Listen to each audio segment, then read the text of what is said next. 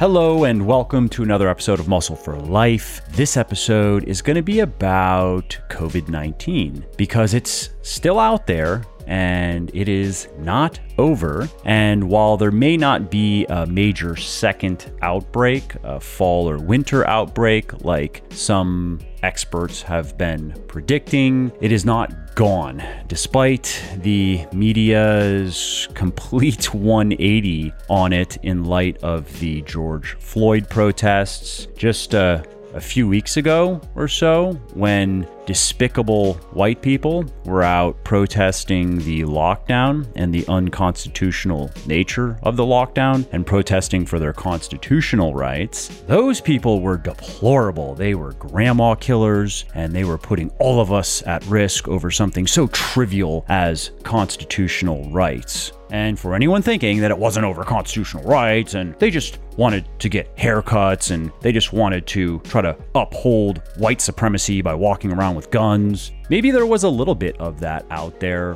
Who knows? But the crux of the matter was the unconstitutional nature of the lockdown. And that is according to many legal and constitutional scholars, by the way, people who are saying that the governor does not have the right to tell you that you have to stay in your home for your own good, for the collective good, regardless of the circumstances, and does not have the right to tell businesses that they have to close down, that they cannot serve their customers and serve their communities. And considering that if you just look backward in time, if you make a cursory review of history, you'll notice that pretty much every great civilization has collapsed from within, has not been conquered from without, but has devolved into a final and terminal condition marked by corruption and tyranny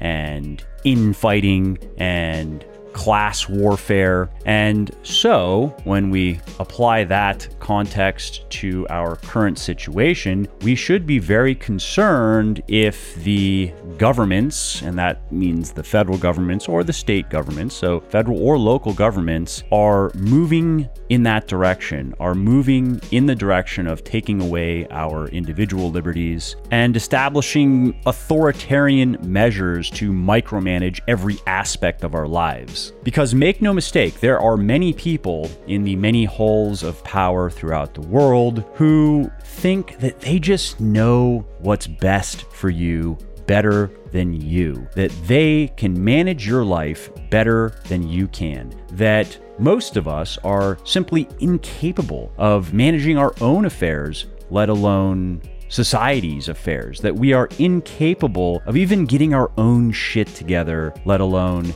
getting society's shit together. And so then, what is best for all of us individually and collectively is to basically relinquish all control to them, because they are so smart and so noble, and they've really figured it out. They have such a depth of understanding of the fundamental problems that we face that we just need to accept their authority, accept their policies, accept their measures, regardless of how we feel about them or regardless of our moral intuitions about them. Because of course, and these people are very big on this type of thinking, the ends justify the means. The ends that they're working toward are so idealistic and they are so exalted that how we get there isn't of much importance. And we may not like the process as we're going through it, as we are in this chrysalis, this transitional state. It may be rough and it may look like it is evil even, but when we're on the other end of it, when we're the beautiful butterflies of the world, we are going to thank our masters for their enlightened guidance. And if you want to get a better understanding of what I just talked about, read the book, The Anglo-American Establishment by Carroll Quigley. And first check out Quigley's Wikipedia page so you can get a sense of who he was and why he is a very reliable source. And then check out the book. And if you have the time and the fortitude, read his magnum opus, Tragedy and Hope. It's about 1,200 pages. It took him a couple of decades to write. Bill Clinton said it was the most influential book he has ever read, and Quigley was a personal mentor to Bill, and Bill credits Quigley for putting him on the path that he chose for his life. And you know what? I'm going to do a book club episode on the Anglo-American Establishment, just so people who don't want to read the book can at least get a sense of the information in it. I already have my next book club lined up. It's going to be Ultra Learning by, I believe his name is Scott Young. But after that, I'll do the Anglo-American Establishment. And so anyway, bringing this all the way back to something that is remotely on topic, the coronavirus is still out there. And although considering the most recent data that has come out of the CDC, for example, which was a death rate, I believe, of 0.026% among confirmed cases, and it was like 0.34% if you factor in 35% of asymptomatic cases, but there may be many more than that, so we're not quite sure. And so the 0.26% among confirmed cases we know, and then when you look into the demographics of that, for example, 46% of deaths here in the United States have occurred in nursing homes, and we know that this virus is particularly deadly among older people, and especially older people who have health conditions, who are not healthy.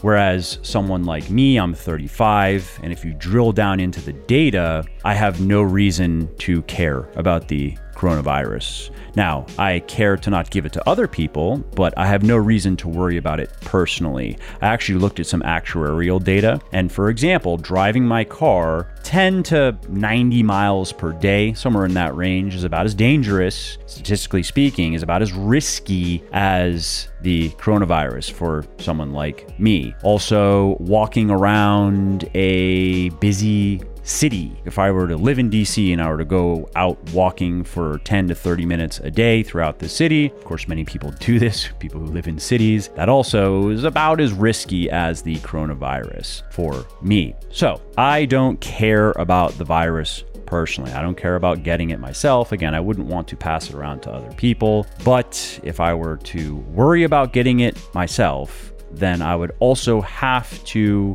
worry about driving my car any reasonable distance every day, for example. And I would have to worry about walking around Washington, D.C. And I would have to worry about a number of other very, very unlikely occurrences that could land me in the hospital or 6 feet in the ground. But that said, I also would want to take reasonable precautions and take reasonable measures to reduce the likelihood of the virus knocking me on my ass if I do end up getting it. And that would apply then to anyone else who's in the same boat as me. I think it's smart for us to take a very low risk of something serious happening and trying to make it even lower if we can do it easily and without making any major sacrifices. And today's podcast is going to talk about a great way to do that. And so it's going to be relevant to those of us who are younger and healthy and statistically speaking, don't have much to worry about. And it's going to be even more important, though, for people who are in higher risk groups, who should not necessarily be worried about the virus and fret over it every day. That isn't going to be productive, and ironically could actually impair their immune system just through chronic stress and make it harder for their body to fight the virus off if they do get it, but who should take special measures to reduce the likelihood of getting the virus, as well as to increase the likelihood of them making it through an infection relatively unscathed. You know, reducing the likelihood of them winding up in the hospital if they do get the virus. And so that is the actual topic of today's episode, and I wanted to record this because there's a lot of contradictory, confusing, and complex information out there, including figures about COVID-19 and what to do about it. And at this point,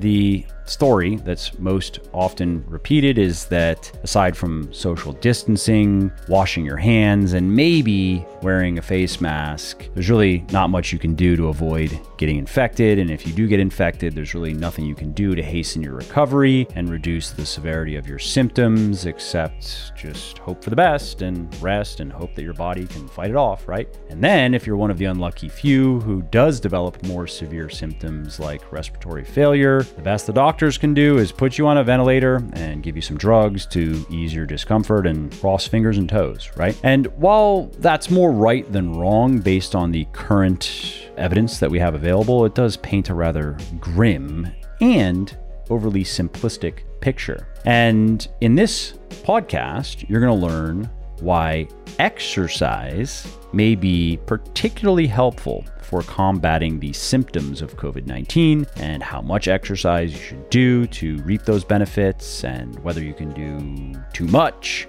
and more. Also, if you like what I am doing here on the podcast and elsewhere, definitely check out my sports nutrition company, Legion, which, thanks to the support of many people like you, is the leading brand of all natural sports supplements in the world. And we're on top because every ingredient and dose in every product is backed by peer-reviewed scientific research. Every formulation is 100% transparent. There are no proprietary blends, for example. And everything is naturally sweetened and flavored. So that means no artificial sweeteners, no artificial food dyes, which may not be as dangerous as some people would have you believe, but there is good evidence to suggest that having many servings of artificial sweeteners in particular every day for long periods of time may not be the best for your health. So while you don't need pills, powders, and potions to get into great shape, and frankly, most of them are virtually useless, there are natural ingredients that can help you lose fat, build muscle, and get healthy faster, and you will find the best of them in Legion's products. To check out everything we have to offer, including protein powders and protein bars, pre-workout, post-workout supplements, fat burners, multivitamins, joint support, and more, head over to www.buylegion.com, BUYlegion.com, and just to show how much I appreciate my podcast peeps, use the coupon code MFL at checkout and you will save 20% on your entire first order. So again, if you appreciate my work and if you want to see more of it, and if you also want all natural, evidence-based supplements that work, please do consider supporting Legion so I can keep doing what I love, like producing more podcasts like this.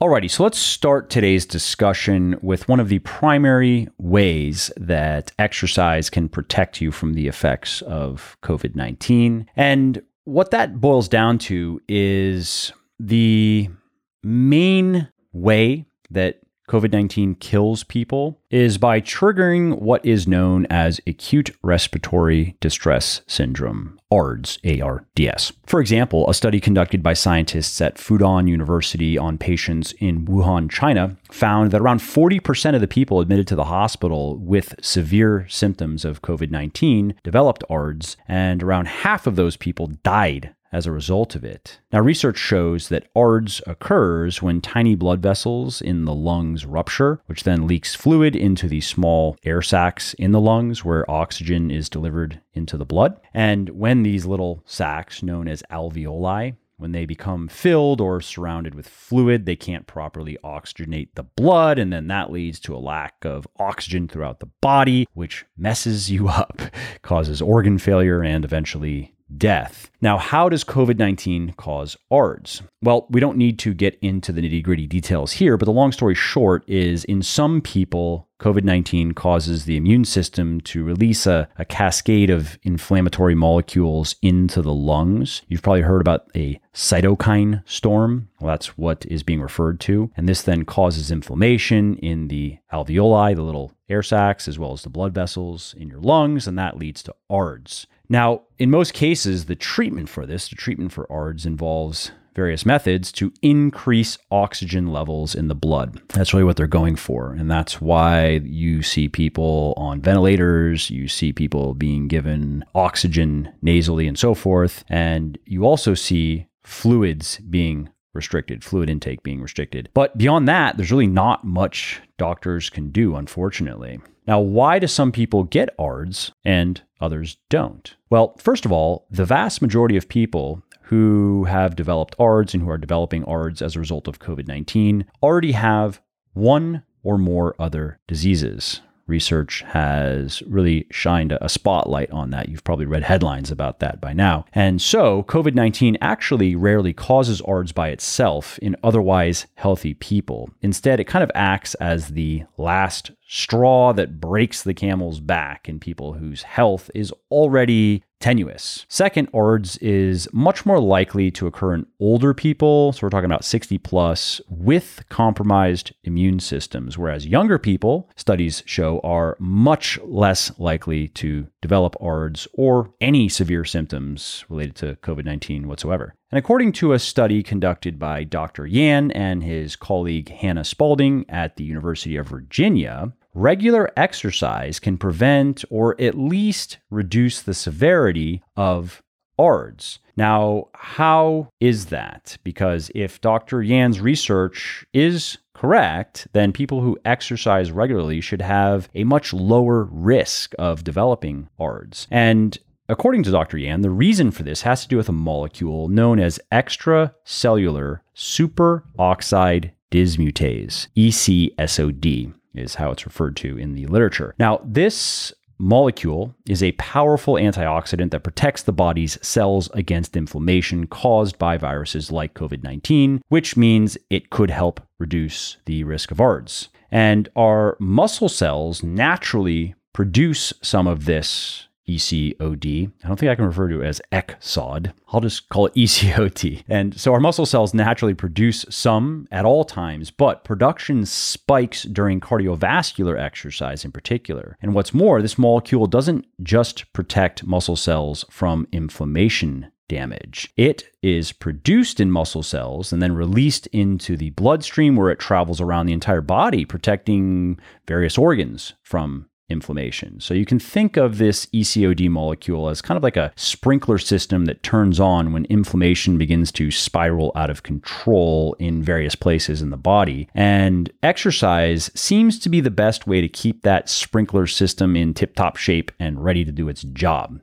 Now, to understand the beneficial effects of this molecule, you only need to look at what happens to the body when the sprinkler system is turned off or when it's not functioning. For example, in Dr. Yan's review paper, he details how low levels of this ECSOD molecule are associated with muscle wasting, high blood pressure, atherosclerosis, heart attack, chronic obstructive pulmonary disease, COPD, kidney disease, osteoarthritis, and of course, ARDS. Now, Dr. Yan's research also shows that increasing ECOD, either through genetic modification or exercise, helps protect against the effects of all of those diseases. Now, at least in animals. So it's still too early to say exactly how effective exercise is at protecting against ARDS caused by COVID-19 in humans, but Dr. Yan's research certainly opens the possibility that it's an overlooked and underappreciated tool in safeguarding your health against this virus and the disease it causes. Now, let's talk about prevention. Can exercise reduce your risk of getting sick in the first place? Well, there's no evidence that currently shows this. However, there is quite a bit of evidence that shows that exercise can reduce your risk of other respiratory infections. For example, studies conducted by scientists at Aalborg University, the National Institute on Aging, Jagiellonian University Medical College, and yeah, I pronounced that one correctly. I had to look that up. It's in Poland, as well as the Harvard School of Public Health, have all shown that regular exercise significantly reduces the risk of contagious diseases caused by viruses, and bacteria. And scientists are still working on exactly how this works, how exercise improves immune function, but a few of the proposed mechanisms include improving the production and function of antibodies produced by white blood cells, killing bacteria via the brief rise in body temperature that occurs during and after exercise, flushing bacteria and viruses out of the lungs and airways, and improving the production and activity of white blood cells. In fact, research shows that exercise alters the behavior of almost all immune cell populations in the bloodstream. One study conducted by scientists at the Lyon-Sud Hospital found that exercise particularly reduces the risk of upper respiratory tract infections in the elderly, which would make it seem like an ideal candidate for reducing the risk of COVID-19. Now, what kind of exercise is best, though, and how much is enough? How much should you do? Well, you almost certainly want to do endurance exercise, also known as cardio, because research shows that strength training doesn't seem to help very much in this regard related to this ECSOD molecule. As Dr. Yan explained in his paper, exercise-induced ECSOD expression seems to be specific for endurance exercise, not induced by resistance exercise. So, in other words, this is one of the great benefits of cardio that strength training just can't replace. That said, Dr. Yan did point out that since ECSOD is produced in muscle tissue and lifting weights does increase muscle mass, strength training could increase your body's ability to produce ECSOD over time, increase its capacity to fight inflammation on a whole systemic level. But it appears if you want to maximally activate this system, you want to be able to tap into that potential, then you need to be doing cardio. Okay, how much cardio though? Well, unfortunately, there's very little research on just how much endurance exercise you should do if you want to significantly boost your ECSOD levels. That said, studies do show that the more you exercise, the stronger your body's natural antioxidant defenses become. For example, several studies that have been conducted on extreme endurance athletes, such as Ironman triathletes, have found that their bodies can produce significantly more natural antioxidants than sedentary people. So the simple answer here and the safe answer is some cardio is definitely better than none, and more is probably better than less. So maybe a good place to start is something like 30 to 40 minutes of moderate cardio 3 or 4 times per week. And that shouldn't get in the way of your weightlifting at all. The general rule, if you want to maximize your body composition, is keep your cardio at no more than about half of the time you're putting into your weightlifting. So if you're lifting weights 5 hours a week, limit your cardio to like 2, max 3 hours per week. And if you're lifting for 6 hours a week, up to 3 hours and so forth. And if you are, like many people listening to this podcast, you are putting anywhere from 3 to 5 hours into your weightlifting or your resistance training per week. And that gives you plenty of room to fit in some cardio. If you like what I'm doing here on the podcast and elsewhere, definitely check out my sports nutrition company, Legion, which, thanks to the support of many people like you, is the leading brand of all natural sports supplements in the world. So now let's talk about overdoing it, doing too much cardio or too much exercise, and particularly as it relates to immune function, because that's something that's going around, an idea that's going around that you really shouldn't work out too intensely right now. You should really just keep it easy. Don't restrict your calories, because if you work out too hard or if you're even in a mild calorie deficit, you're going to impair your immune function. And you can find what appears to be evidence for this in the literature. For example, a review study that was published by scientists at the University of Illinois in 2010 opened with this, quote, "Prolonged, intense exercise causes immunosuppression, while moderate intensity exercise improves immune function and potentially reduces risk and severity of respiratory viral infection." That's a paper I've seen being passed around to justify the recommendation of easy workouts only, because what the paper claims is that intense workouts are going to increase your risk of illness, period. But if you do short, lower intensity stuff, you not only will not increase the risk, you'll actually lower the risk of illness. And the general idea, as far as mechanisms are concerned, is that immediately after a workout, your immune system actually becomes weaker for several hours while it is recovering, right? And then it grows stronger. So this is a similar model to what we see in our muscles, right? How our muscle tissue responds to training and why it gets bigger and stronger in response to working out. And some scientists even refer to this period of time after a hard workout as an open window for viruses and bacteria to cause disease while your immune system is basically out of commission. Now, how true is that though? That's a theory, a hypothesis. Well, the idea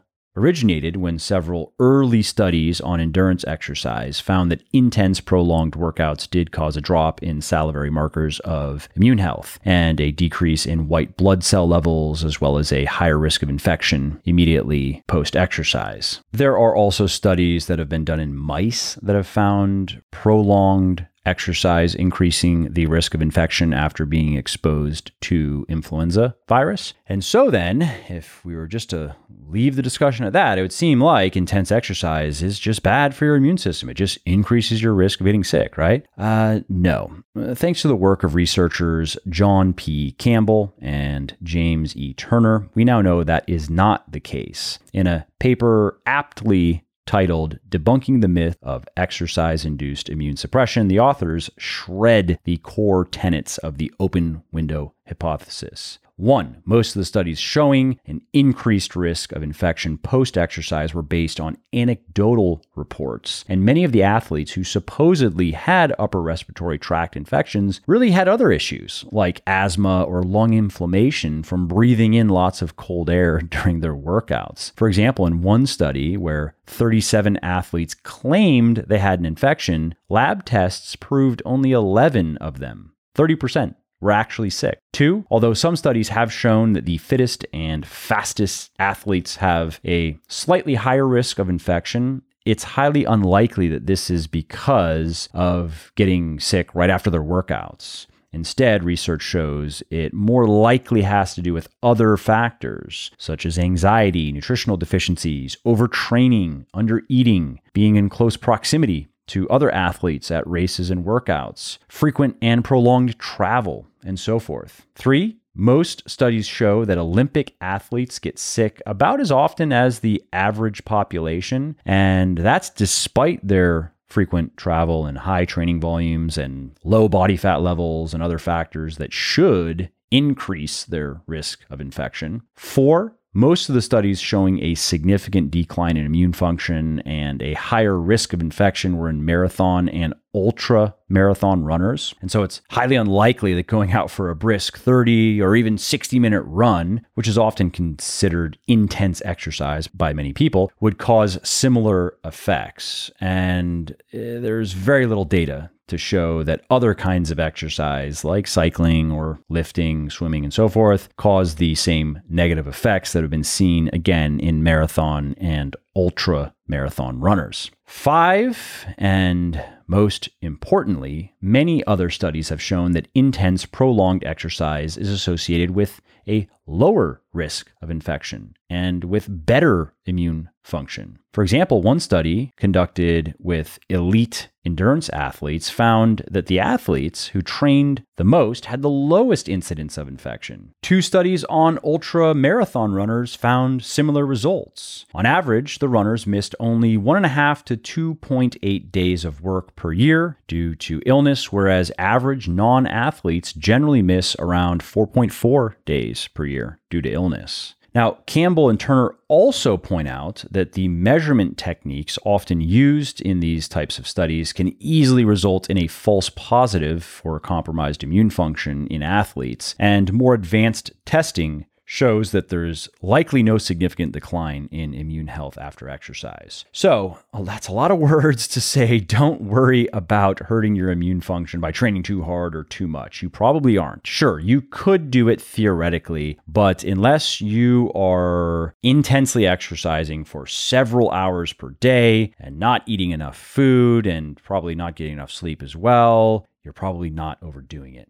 All right, well, those are the main points I wanted to cover. And let's wrap up with a quick summary, because although It's easy to get the impression from the media that there's just nothing you can do to reduce your risk of contracting COVID-19 or to lessen the symptoms or severity. New research shows this may not be the case. It is very possible that cardiovascular exercise, that endurance exercise, can help protect against acute respiratory distress syndrome, ARDS, which is one of the deadliest symptoms associated with COVID-19. And it can do this by boosting your body's production of a powerful antioxidant known as extracellular superoxide dismutase, also just referred to as ECSOD. And while there is no research on what kind of cardio or how much is best for increasing the levels of this molecule, a very reasonable place to start is a few 30 to 40 minute cardio workouts per week. And although some experts will claim that doing that plus a couple of hours of weightlifting is probably going to be too much, and the intensity of the workouts is going to reduce your immune function, at this point, there's very little credible evidence that that is true. In fact, if you were to do that, you are not overdoing it. And assuming, again, you know what you're doing at least halfway with your diet, and you're not sleeping like 2 hours per night and not ripping your hair out all day because of stress, you're going to enhance immune function. So don't worry about exercising too much right now, unless, again, you are just going way over the top. And so, yeah, this is really just one more reason to stay active during this lockdown that hopefully is gone for good, right? All right, well, that's it for this episode. I hope you enjoyed it and found it interesting and helpful. And if you did, and you don't mind doing me a favor, please do leave a quick review on iTunes or wherever you're listening to me from, in whichever app you're listening to me in, because that not only convinces people that they should check out the show, it also increases search visibility, and thus it helps more people find their way to me and learn how to get fitter, leaner, stronger, healthier, and happier as well. And of course, if you want to be notified when the next episode goes live, then simply subscribe to the podcast and you won't miss out on any new stuff. And if you didn't like something about the show, please do shoot me an email at mike@muscleforlife.com, just muscle, F-O-R, life.com, and share your thoughts on how I can do this better. I read everything myself, and I'm always looking for constructive feedback, even if it is criticism. I'm open to it. And of course, you can email me if you have positive feedback as well, or if you have questions really relating to anything that you think I could help you with, definitely send me an email. That is the best way to get a hold of me, mike@muscleforlife.com. And that's it. Thanks again for listening to this episode, and I hope to hear from you soon.